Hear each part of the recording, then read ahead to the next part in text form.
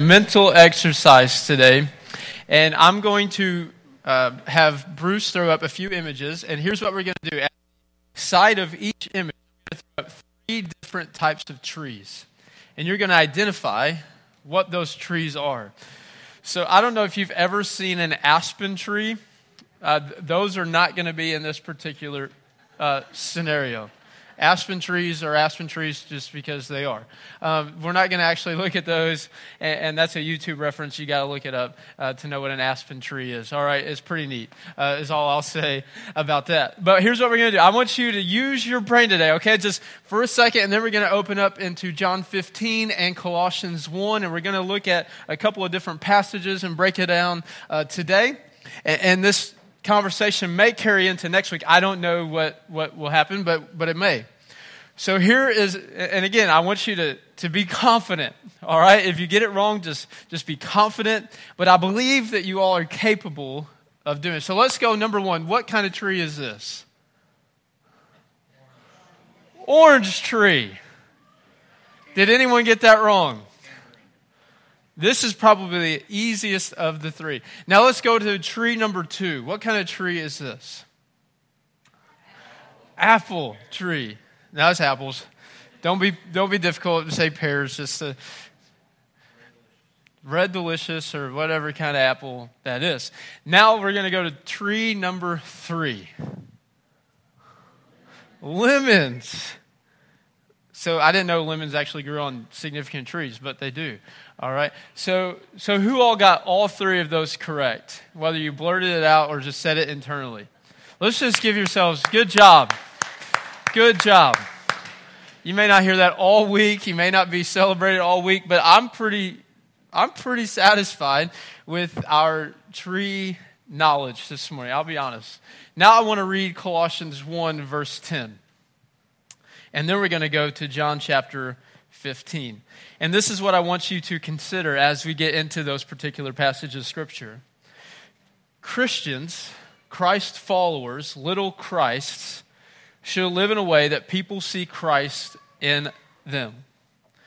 And as we grow closer to the Lord, the Spirit of God will strengthen our faith, but also increase our fruit we bear for the name of Jesus.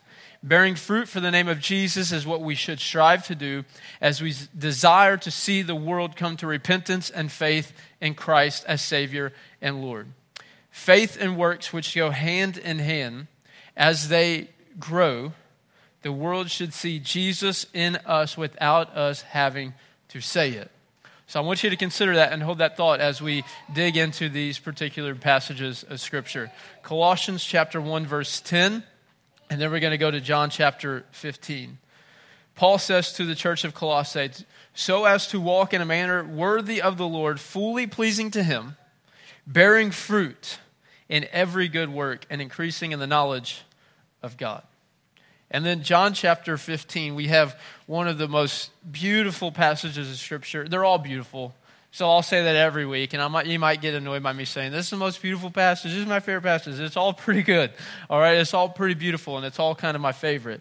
But Jesus is talking to His disciples. We were just merely minutes away from Him going to the garden, and Him getting arrested, and Him being crucified on your behalf and on mine.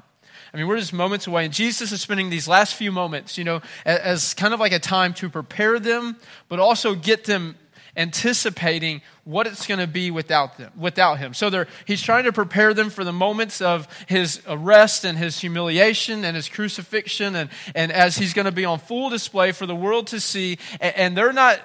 They're hearing Jesus, but they're not really getting it because they couldn't imagine the Savior of the world being truly mocked and humiliated and crucified in this particular manner. So Jesus is trying everything He can to prepare them for that, but also to encourage them for what life is going to be, because we know that Jesus was soon going to be gone. So Jesus goes on to say, I am the true vine and my Father is the vine dresser. Every branch in me that does not bear fruit, He takes away.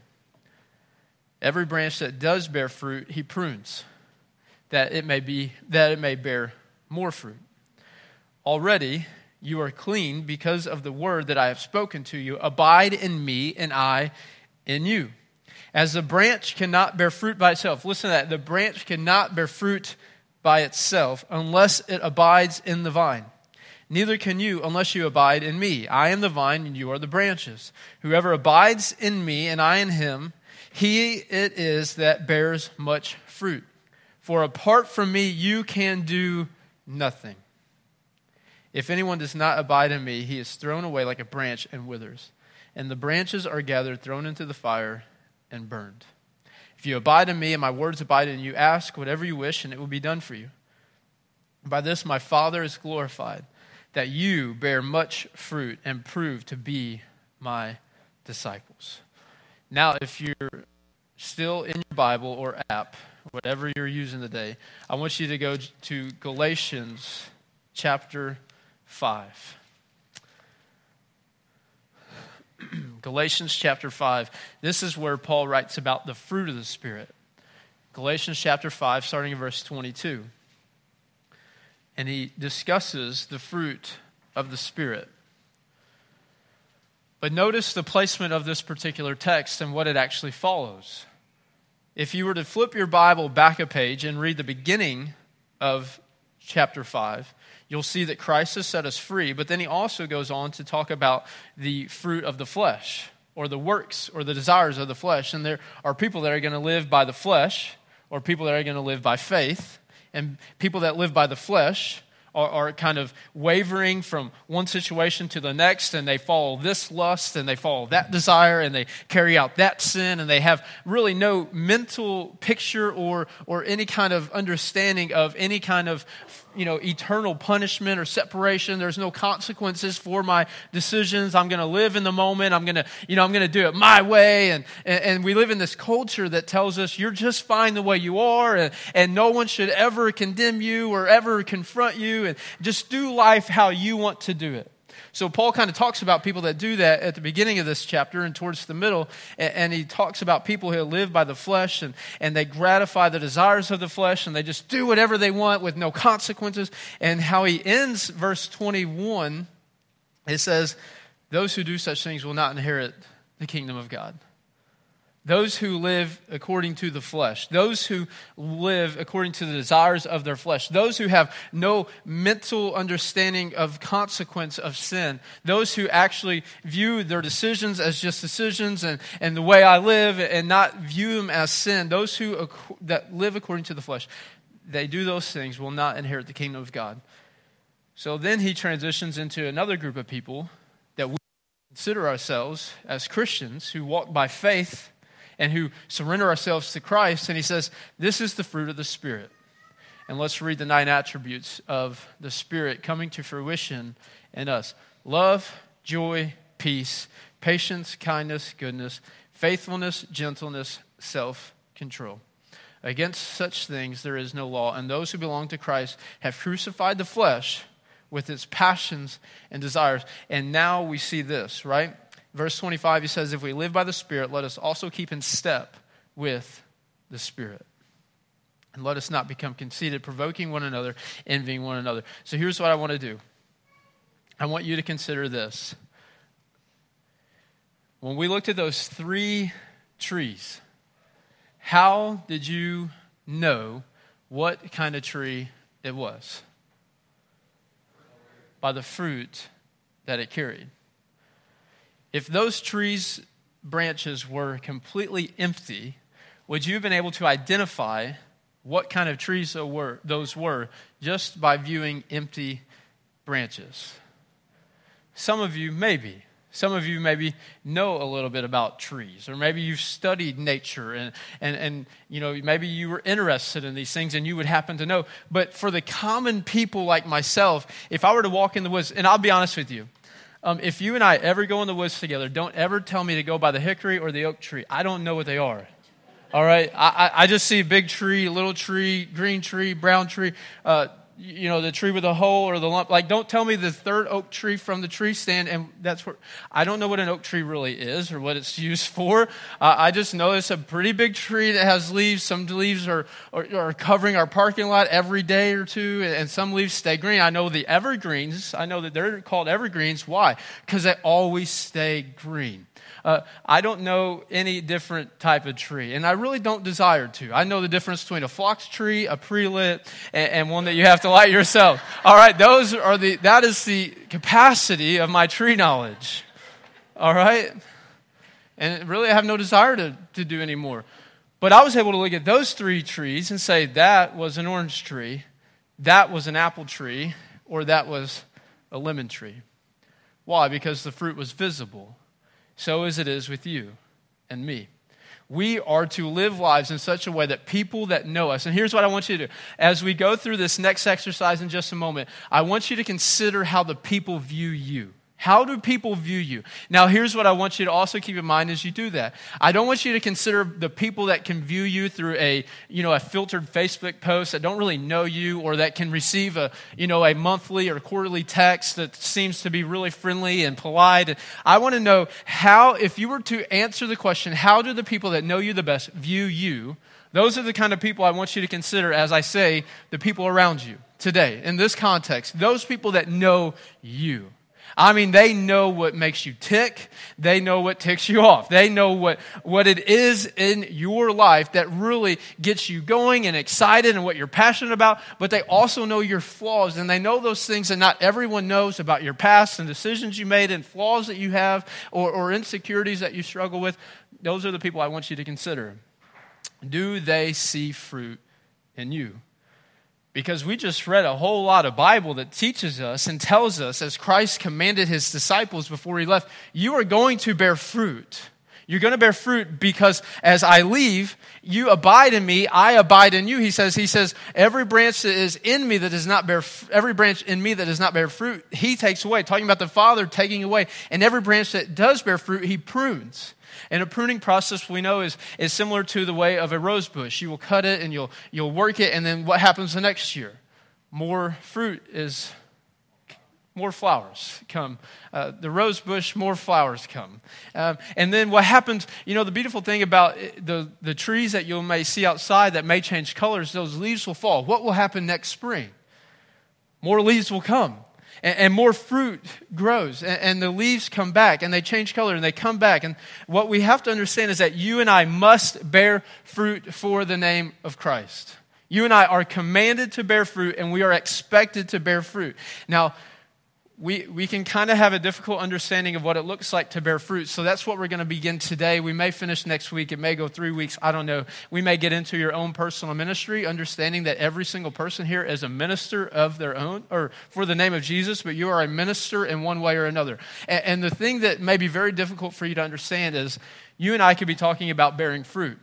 Well, you see me wearing a microphone or standing behind a pulpit, so you think that your bearing fruit has to look the exact same way. Well, I don't have a platform, or my name's not on a billboard, or my face isn't seen on a Facebook post, so I don't know how I bear fruit. That's what we're going to dig into today.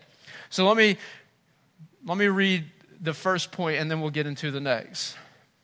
And this one, I'm going to read a little bit more from the phone than I usually would, but we just read the fruit of the Spirit. The fruit of the Spirit is what happens as you and I live in two ways. Full submission to Jesus as Lord and Savior, and in step with the Spirit. So what does that look like? For an average, in a lay person's terms, what does it look like for the fruit of the Spirit to come to culmination in my heart and to be seen in the way that I live? First, it begins by you recognizing that you alone, before you came into relationship with Christ, or before you surrendered your heart to Him as Lord and Savior, before you cried out to Him, before you were baptized, before you joined life group, before you started going to conferences, or before you went to youth camp year after year, we all have to come to a point in time in which we recognize we are sinners in need of a Savior.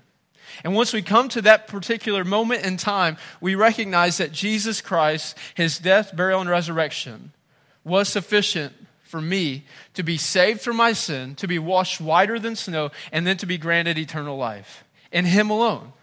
So when we come to that particular point of submission to Jesus, okay, I surrender myself completely to Jesus. He is my Savior. He's also my Lord. Therefore, if He is my Savior and my Lord, and not only do I surrender to Him as my Savior to save my soul, but I also submit to Him as Lord. Therefore, I will obey His commandments and I will grow in His teaching and I will be and strive to be more and more like Him. So whenever we do that, we come to that point of repentance where we're turning away from sin. And repentance and sanctification is an ongoing process that starts at conversion and it ends whenever we stand before Him one of these days face to face and are welcomed home. Until I see Jesus face to face, until you see Jesus face to face, you ought to live more and more like Him.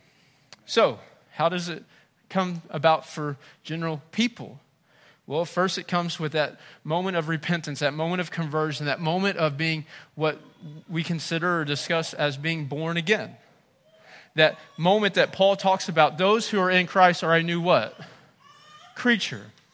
In order to be considered a new creature, we must be born again. So the Spirit of God takes the old me and makes me new. So whenever we consider ourselves to be a new creature, we must know that we are born again. We have old ways of life are gone. Paul says that you are a new creature. The old has passed away. Behold, new has come. So that means that my habits, my interests, my lifestyles, my vocabulary, and my free time has to be different. Here's the thing that you have to understand. If your free time, if your habits, if your hobbies, your lifestyles, and your vocabulary is the same now as it was before Jesus, and it wasn't good then and it's not good now, then you have to understand if your conversion to Christianity or your following of Jesus was authentic or if it was an emotional attachment that you had for a moment.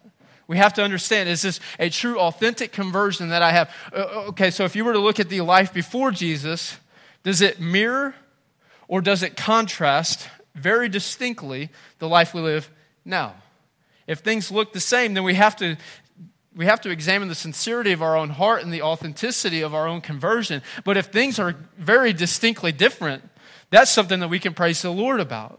If I was once dead in my sins and my trespasses and I was living in this particular habit and I was living by that lifestyle and my free time looked like this, but now because of Christ, I'm completely new, the old has what? Passed away. If the old things and the old ways are still alive, then those things must be killed. The only way they're killed is by surrendering them to the feet of Jesus, calling upon His name, and by repenting of them, leaving them on the cross, and then walking away and living new. So, when we come to that point in time in our own lives, we're considered new creatures. We've been born again.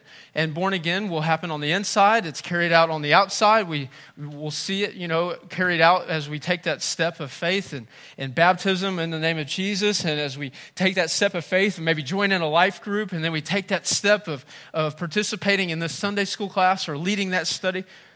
And then what happens as we are living in submission to Him, we will then walk in step with the Spirit. That's what Paul said in Galatians 5, to walk in step with the Spirit. Here's what that kind of looks like for the general people, including myself. We all know those times that we do something, and immediately after we do it, the Spirit of God, it's like He hits us over the head. Or we say something, and it's like immediately the Spirit of God hits us over the head, and our foot is stuck in our throat. Or those times that we know we shouldn't be looking at, we know we shouldn't be thinking this, we know we shouldn't be acting like. And what happens is the Spirit of God will convict us. What is the Spirit of God convicting us for? Well, He's convicting us so that we can grow more and more like Christ. So the word Christian literally means to be a Christ follower or a little Christ. So if I'm going to consider myself a Christian, then therefore I must look like a little Christ, knowing I'm never going to live to the standard of Jesus. I'm never going to live to His holiness, but it is my life's mission to be as holy as I can, not so that I can put myself above others or boast about it, so that I can please the Lord my God. That's what I live in holiness for, to bring glory to His name. And when the Spirit of God convicts me, and when the Spirit of God hits me over the head after I do something, it is my responsibility to repent of that and never do it again. and then to grow closer to him. So he's convicting you not because you're a horrible person and you should feel the weight of it and you are going to burn if you don't repent right now in this moment. Yeah, you might burn if you don't repent and call upon his name. That's one thing.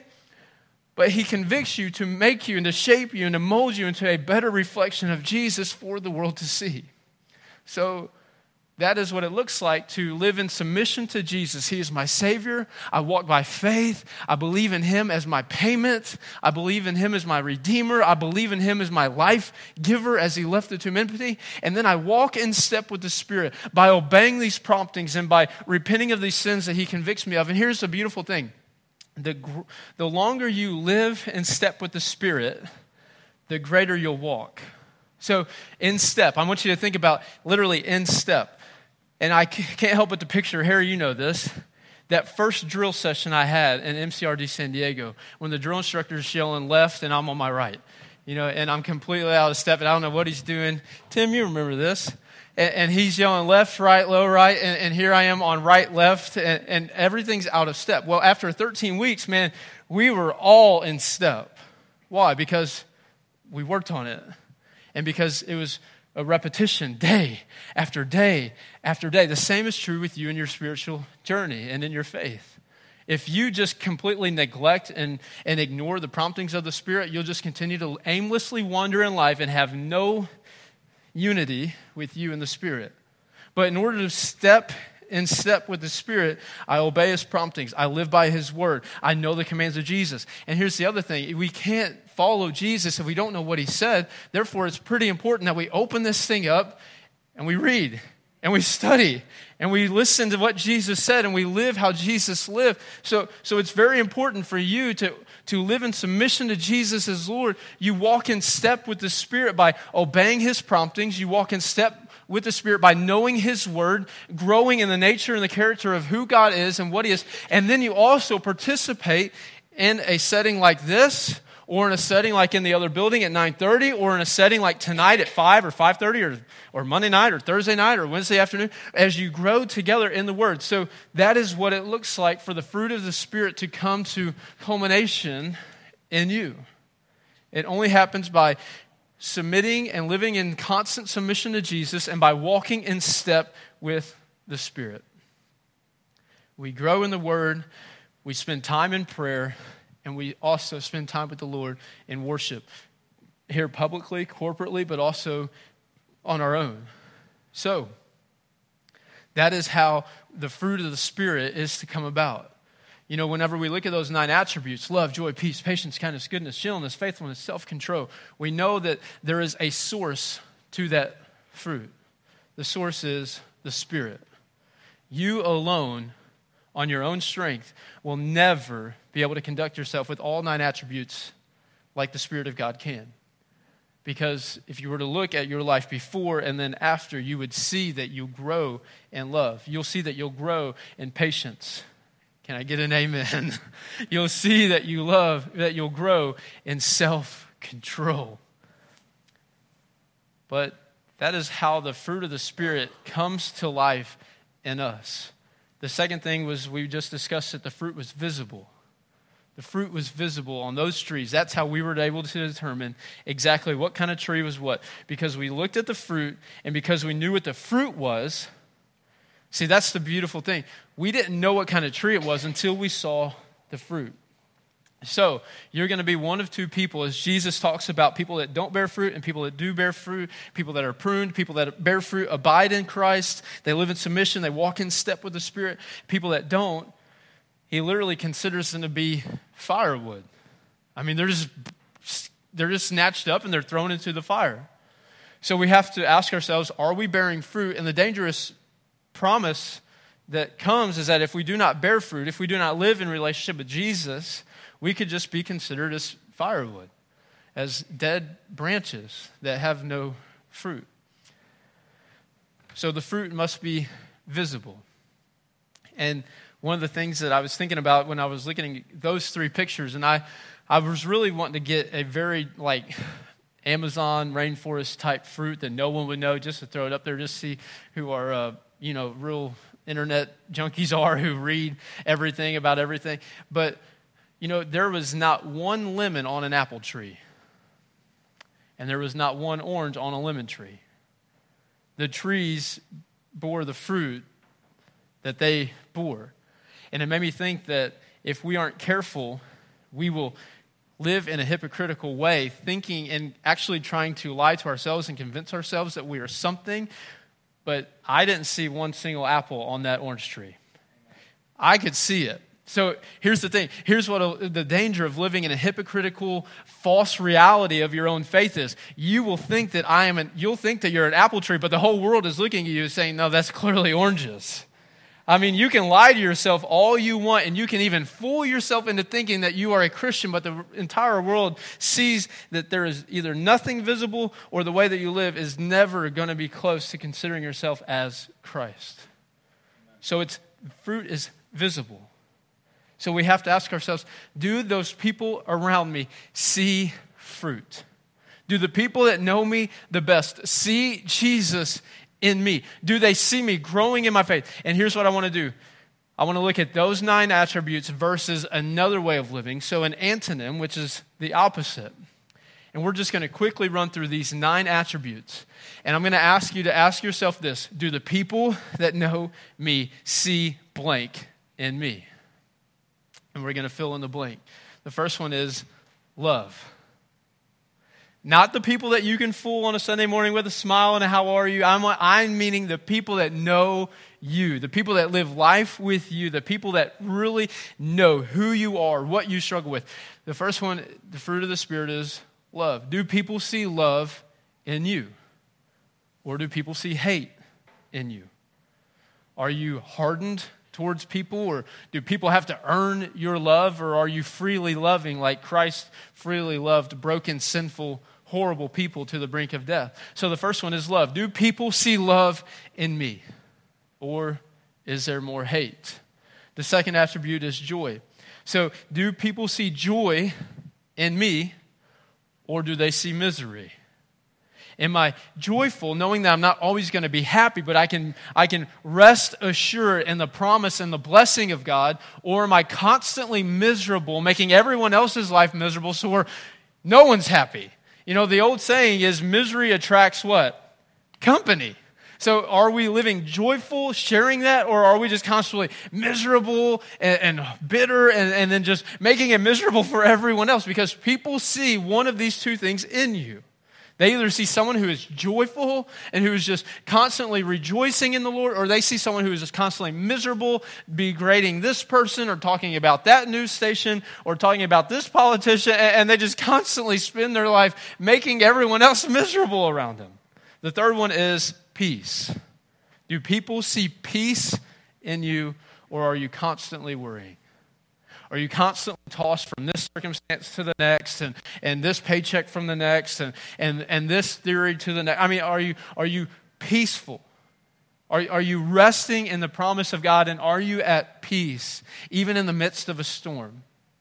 Or are you constantly living in worry? Let's talk about patience. Oh, boy. I need to just go to the next one. All right. Patience. What's the opposite of patience? Impatience, or Trevor Lee, or fill in your name, whatever you want to say, because that is one that I struggle with, and we talked about in the other building prior to this. Let's go to kindness. See, kindness and goodness are very similar, but they're also different in the sense of this: kindness is your attitude, goodness is your action. All right. So, are you a kind person, or are you constantly bitter? Are you the person that when someone sees you in the car alone, are they like, oh, this is going to be a beautiful ride?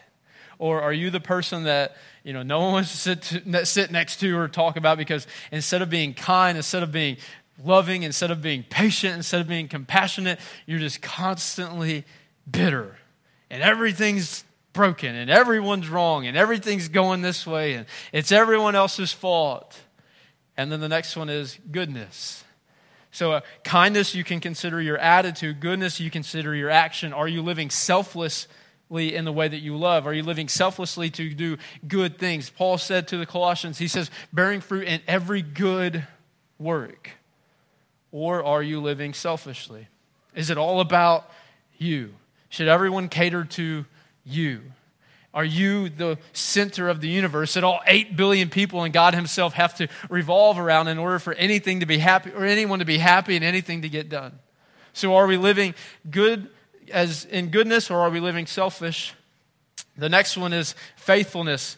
Are we living, and the word faithfulness here literally means faithful to the Lord. So are we living in holiness, constantly pursuing more and more of who Jesus is and repenting of our sin and being sanctified by his Spirit? Or do people see worldliness in us? They're going to see you either faithfully living for the Lord, or they're going to see you constantly living in the world. Faithfully living to the Lord and constantly living in the world. So what do people see in you? The next is gentleness.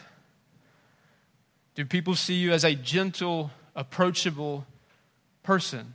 Or are you just very abrasive and unapproachable, and no one would really want to ask you a question because they're afraid that you're going to say something that's going to be offensive, hurtful, or even kill them with your tongue? And the last one is self-control. Do people see self-control in you? Do people see someone that is disciplined in their time? Do people see someone that is disciplined in their resources? Do people see someone that is controlling themselves? Or do people see someone that is completely undisciplined? In the Proverbs and in the Psalms, we read a lot about discipline or self-control. And it's actually considered that a man without discipline is like a city without walls. Anyone can just come in and have access to it, the same as if we live without self-control. If we live without discipline, then any situation is just going to come in and have reign over who we are, and it's going to control us. Or are we controlling ourselves by living in step with the Spirit? So do people see self-control, or do they see you constantly living as undisciplined as you can, making very impulsive, horrible decisions based off emotion in a setting? Or do they see someone that is controlled in all they do? The 9 attributes: love, joy, peace, patience, kindness, goodness, faithfulness, gentleness, self-control, ought to be visible in you. They ought to be visible in me. Why? Because it is the fruit that the Spirit of God works within us for the world to see.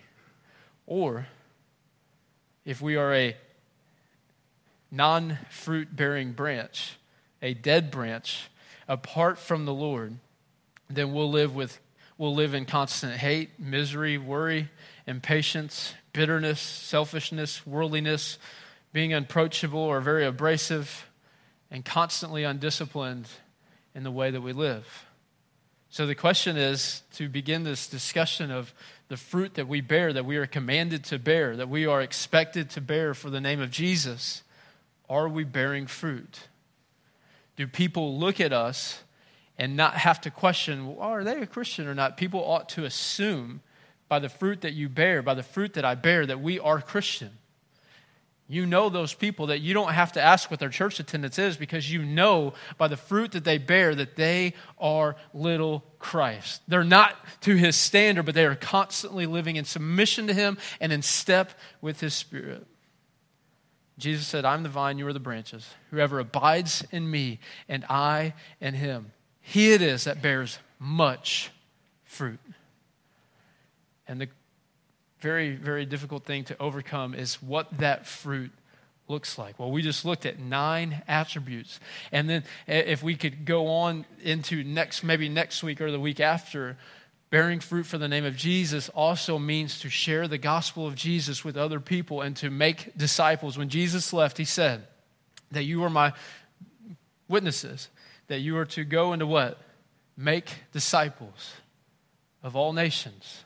That you are to go. He's talking to imperfect, broken, flawed human beings. As he is about to ascend into heaven, he is telling them, okay, my work here, it is finished. Tetelestai, it's finished. The payment of sin is over. And death, hell, and the grave have been defeated. The tomb is now empty. Therefore, my job is done. It's time to go to work. It's time to get to work. And your responsibility, my responsibility to work for the Lord is to bear much fruit. So people see a true transformation in who I am, but then they also see me spending the rest of my life bringing God glory in every good work. And in every good work, my main motivation and focus is to see people come to repentance of sin and submission to Christ. Are you bearing fruit? The thing that you could ask yourself is this: how hard would it be for me to have to convince someone that I am a Christian? Or do people see it without even asking? If you would have to spend moments of time trying to convince someone that you are a Christian, it's probably because there is no fruit from you. So what we are to do is to see how we can grow in these 9 characteristics of the Spirit living in us as we walk in step. But then also, are we bearing fruit for the name of Jesus when it comes to sharing the gospel and seeing other people hungry for Him too?